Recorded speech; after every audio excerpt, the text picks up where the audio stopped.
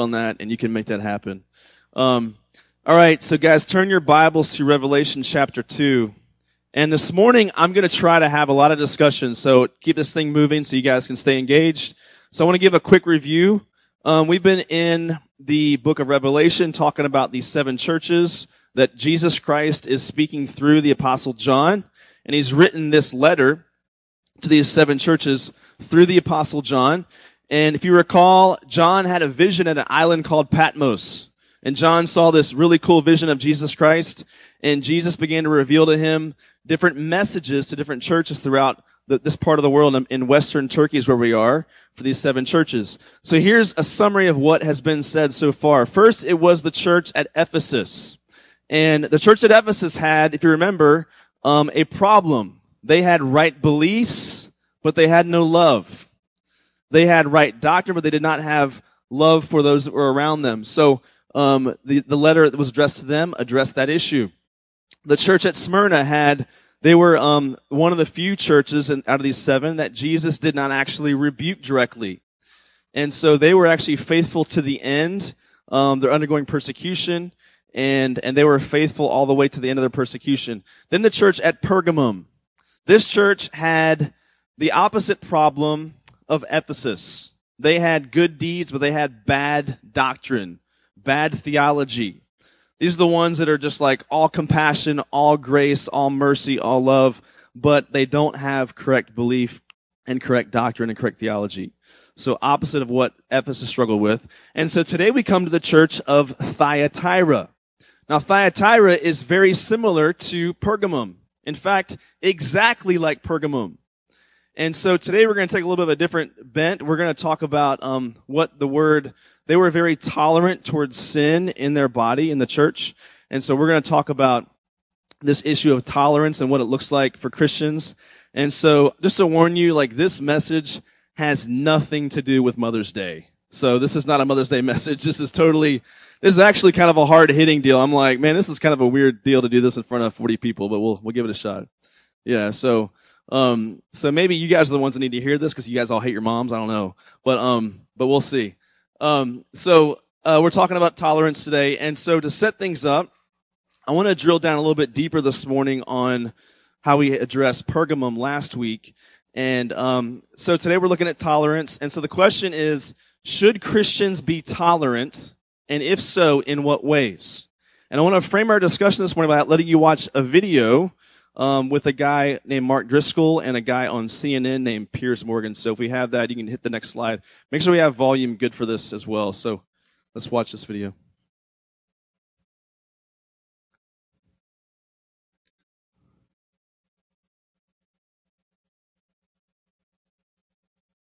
Too many people in the world of religion take it too seriously. Is that part of the problem? I think we should take Jesus seriously. We should take the Bible seriously. Probably shouldn't take ourselves nearly as seriously, and that's how I approach it. Do you think you're a tolerant kind of guy?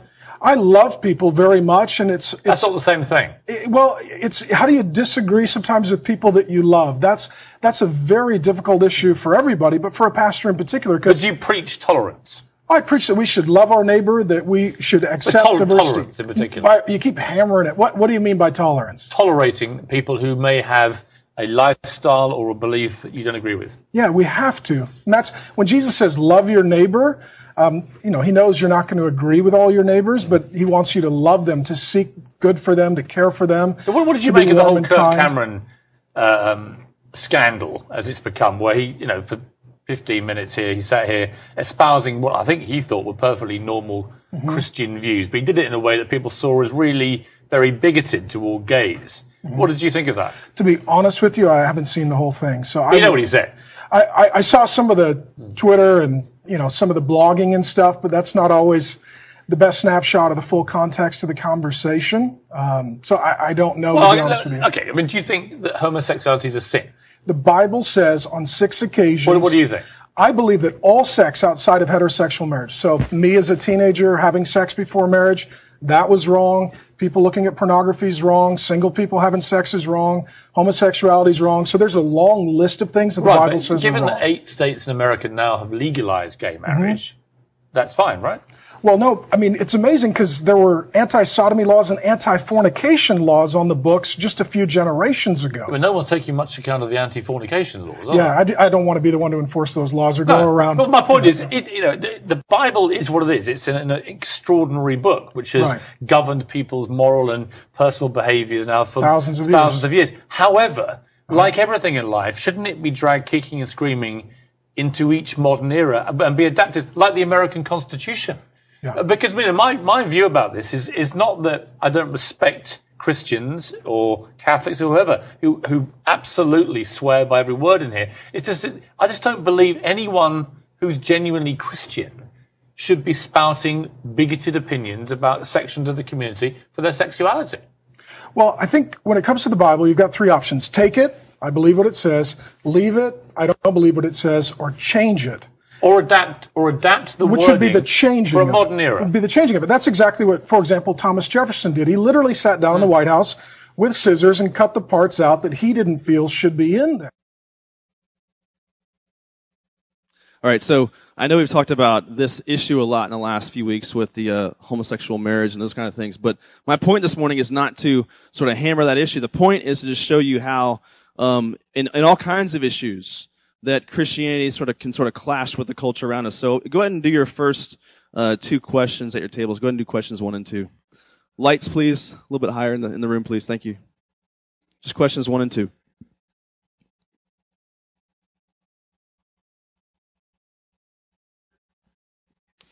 All right, we'll have some more discussion as we go throughout this morning, but I want to ask the question or just raise an issue for you. So how would you answer that question about yourself? Are you a tolerant person? If someone asked you the question, do you think you're tolerant? How would you answer the question? Would you answer, well, yeah, about some things or not about other things? So it's a very complex issue. So we're going to attempt to understand this topic today. But I want to point something out to you that I think is really important. Obviously, in the world that we live in today, if you say that you believe this book is true, you're going to be considered prideful, arrogant, self-righteous. That's how people are going to see you.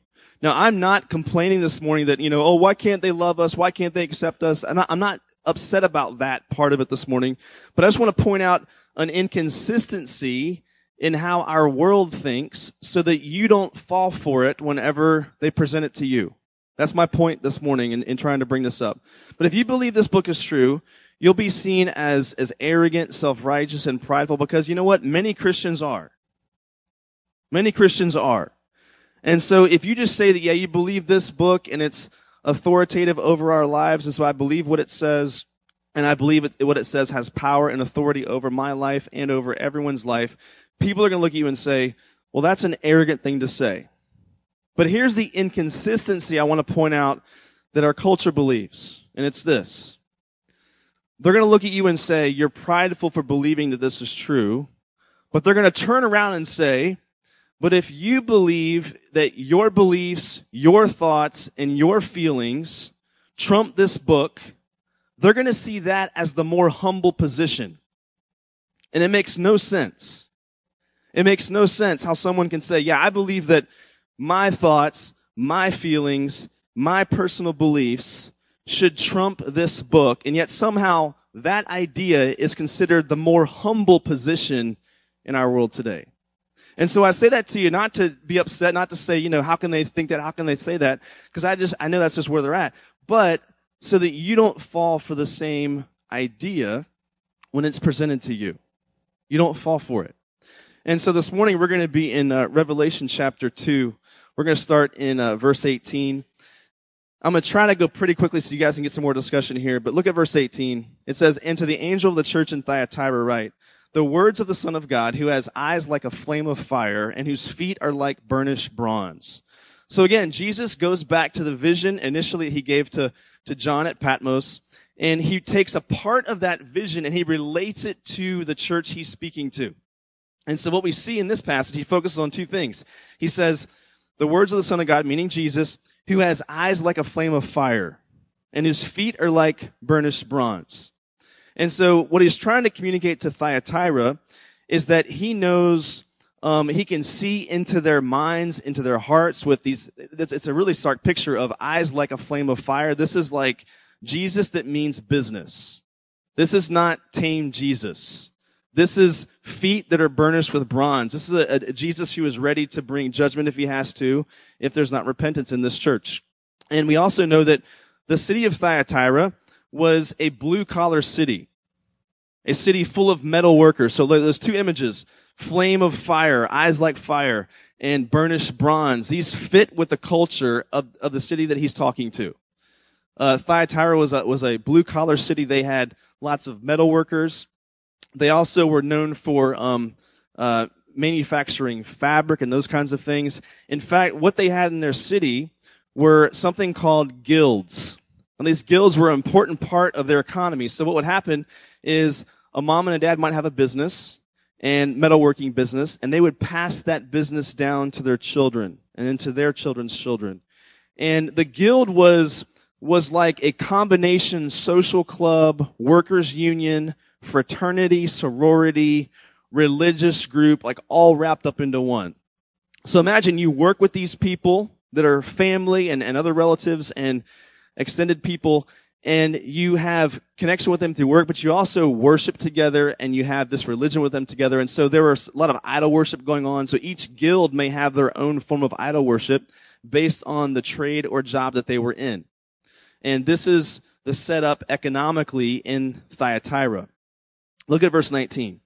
He says, I know your works, your love and faith and service and patient endurance, and that your latter works exceed the first. So again, he encourages them just like he did Pergamum. He says, I know your works, I know you have love, you have faith, you are serving each other, you are patiently enduring one another, and he even says that your current works exceed the first. So you're growing in these good works. You're growing in your good deeds. But then, of course, what does Jesus always do? He brings a big backhand in verse 20. So look at verse 20. He says, but I have this against you, that you tolerate that woman Jezebel. Is that ever a good name to hear? The name, that just sounds bad, right? Any friends by the name Jezebel that you know of? You have any friends by that name? No one names their kid Jezebel, right? Everyone just knows that's a negative name. So that woman Jezebel, who calls herself a prophetess and is teaching and seducing my servants to practice sexual immorality and eat food sacrificed to idols. So this woman is actually not Jezebel, literally, but what Jesus is doing, there is a woman in that congregation, in that church, who is leading people astray into sexual immorality and also into idolatry. There's a real female doing that. And so Jesus refers to her like she's a Jezebel, like the one from the Old Testament. If you recall, she was married to Ahab. He was an Israeli king. And he married a woman named Jezebel, and she led that nation into idol worship. It's a reference back to that Jezebel, and this person has the same kind of attitude that she had when it came to idol worship. So she calls herself a prophet, which means she's probably part of the church. She's not on the outside, she's on the inside. And I want you to catch this. There's a difference between someone who attends the church and someone who's leading in the church. If someone is just coming to our church and they're struggling with certain sin issues, we have an open door policy of like, hey, come in, like we're going to trust that Christ will change you. That's our hope and our desire. But if someone is leading in the church, then the way the church handles that sin issue is completely different. If someone's in leadership position in our church, imagine someone in charge of an adult class up in the main building. If they're teaching things like sexual immorality is okay and certain idol worship is okay, we're going to have an issue with that as leaders, right? We're going to have a big issue with that, and we're going to try to address that. The problem, though, was the church in Thyatira was allowing this woman, this prophetess, to continue in her sinful ways. And so she may not be getting people to outright deny Christ. Like she's not coming to them and saying, hey, turn away from Christ and turn to Satan. This is not what she's doing. But she's probably getting them to mix in idol worship and sexual immorality into their Christianity. So here's the way this would look today. This might be someone who says today, yeah, I'm a Christian. I study the Bible. I believe what it says is true. I say I worship Jesus Christ. But I also live with someone I'm not married to or sexually involved. And yeah, it's okay because, God understands. I mean, we're committed, just not married yet. Like we're committed in our hearts. God understands. This is the way in which it would take its form today, I think, in our culture. And let me tell you that the scenario I just described to you is rampant in the church today. It's rampant, I would say, even in our own church. That attitude of like, yeah, of course. I can grab my Bible, this book I say I believe, and I can take it to church. I can sit in the chair and listen to someone preach and even say from the pulpit that this kind of thing is wrong, but then walk out the door and just say, you know what? I mean, God understands. I can mix in some immorality into my current Christian faith. And, Jesus understands. He's gracious. He's loving. He's compassionate. But the weird thing is we don't see that in this passage. We see a Jesus who is ready to come and bring his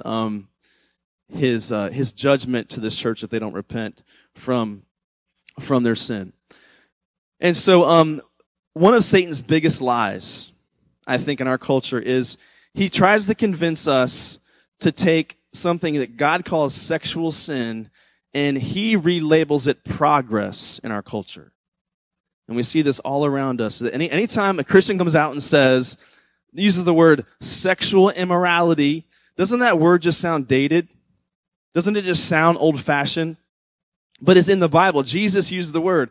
In fact, I was at the gym last week talking to a friend of mine who would say he's a Christian. He goes here to our church sometimes, and I'm trying to dialogue with him and talk with him, and he would say he's a Christian. But in our conversation last week, he made it known. He's like, yeah, I mean, people sleep around before they get married. That's just what they do. Almost like he was just saying that's just what happens. That's just what people do, right?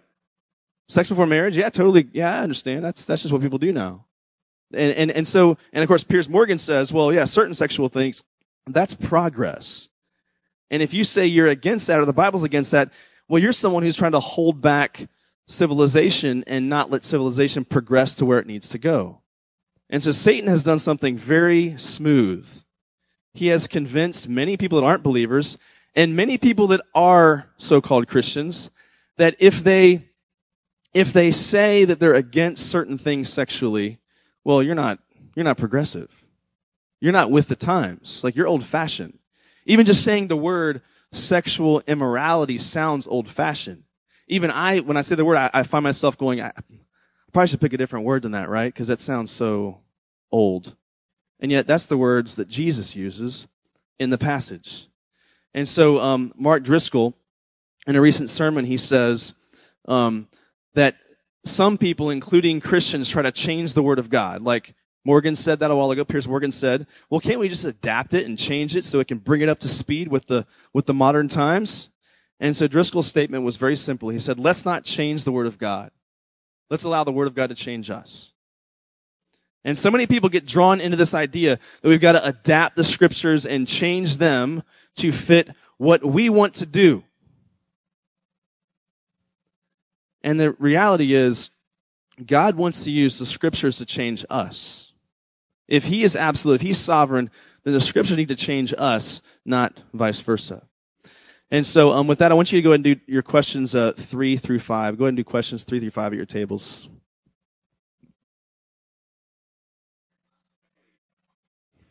All right, so I want to make sure we don't push this thing too late today because you guys need to go have lunch with your moms in a few minutes. So we'll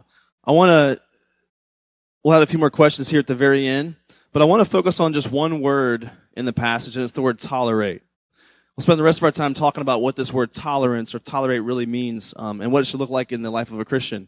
And so I want to give you 3 ways in which Christians should be tolerant. So when the question we started with was, should Christians be tolerant? Well, yeah, in certain ways they should be. And here's 3 ways in which Christians should be tolerant. The first way is this: legal tolerance. Go to my next slide. Legal tolerance. I'm sorry. I meant the next slide after that. My bad.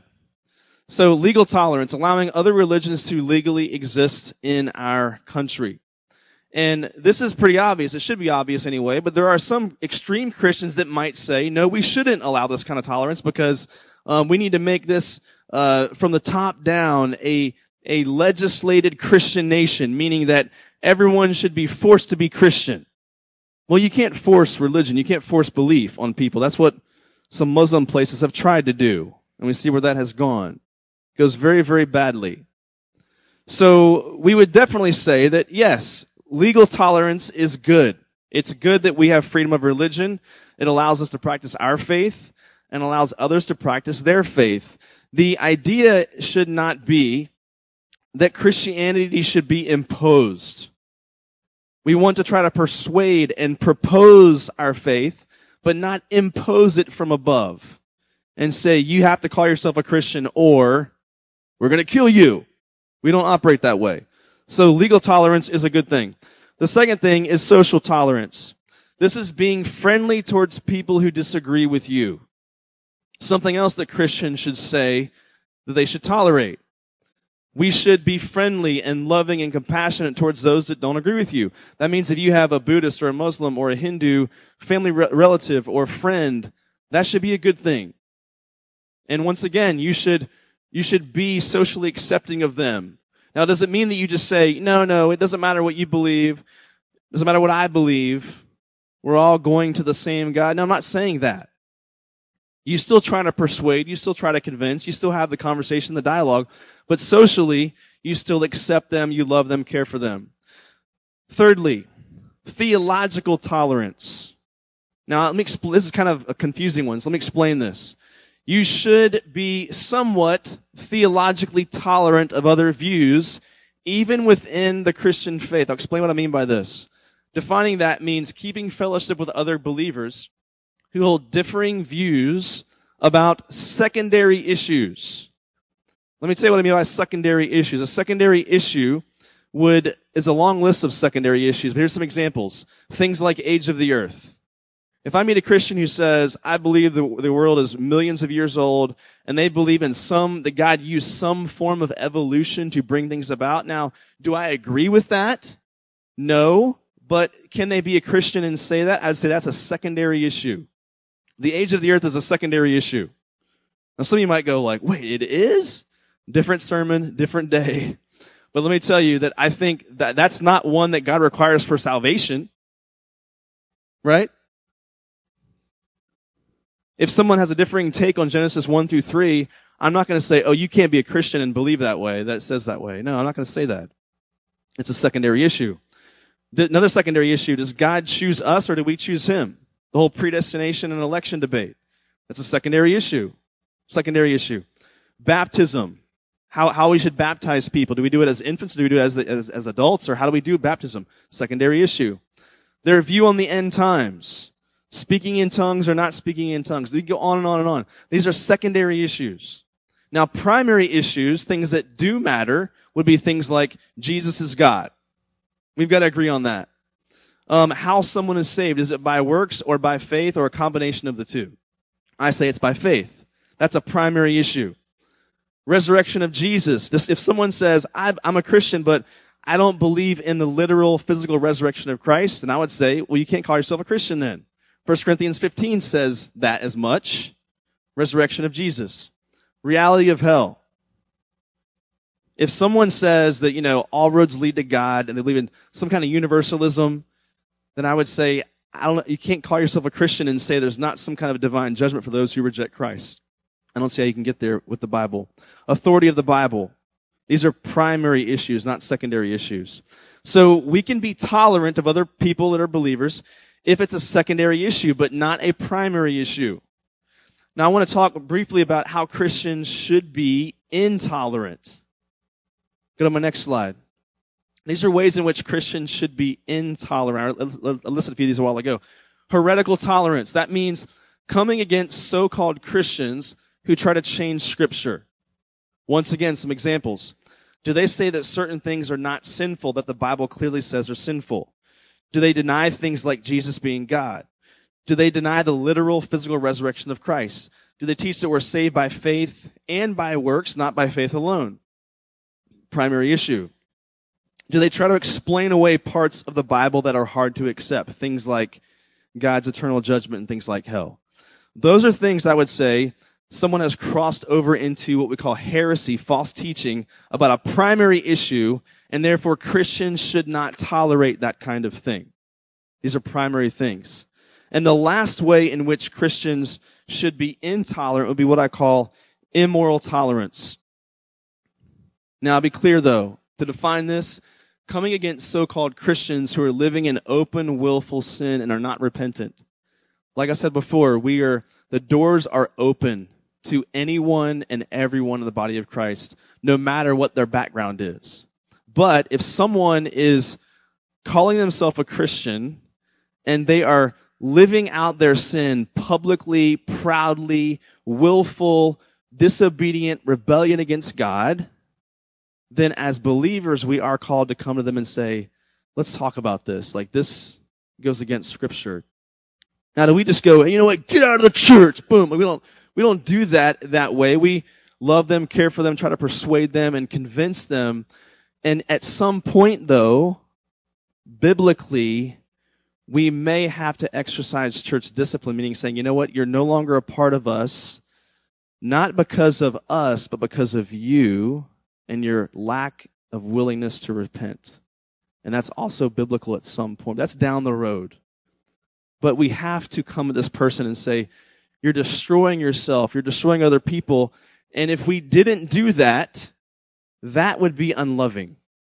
It's unloving to not speak truth to someone. And so, again, this idea of immoral intolerance is actually for people that claim to be believers, not for unbelievers. The doors are wide open. If an unbeliever says, I want to come check out the church at TBC, I don't care how they're living. Come check it out. We're going to sit here and try to persuade you and convince you that Jesus Christ is who he says he is, that he is the way. Sit there every week for a year, living in your sin.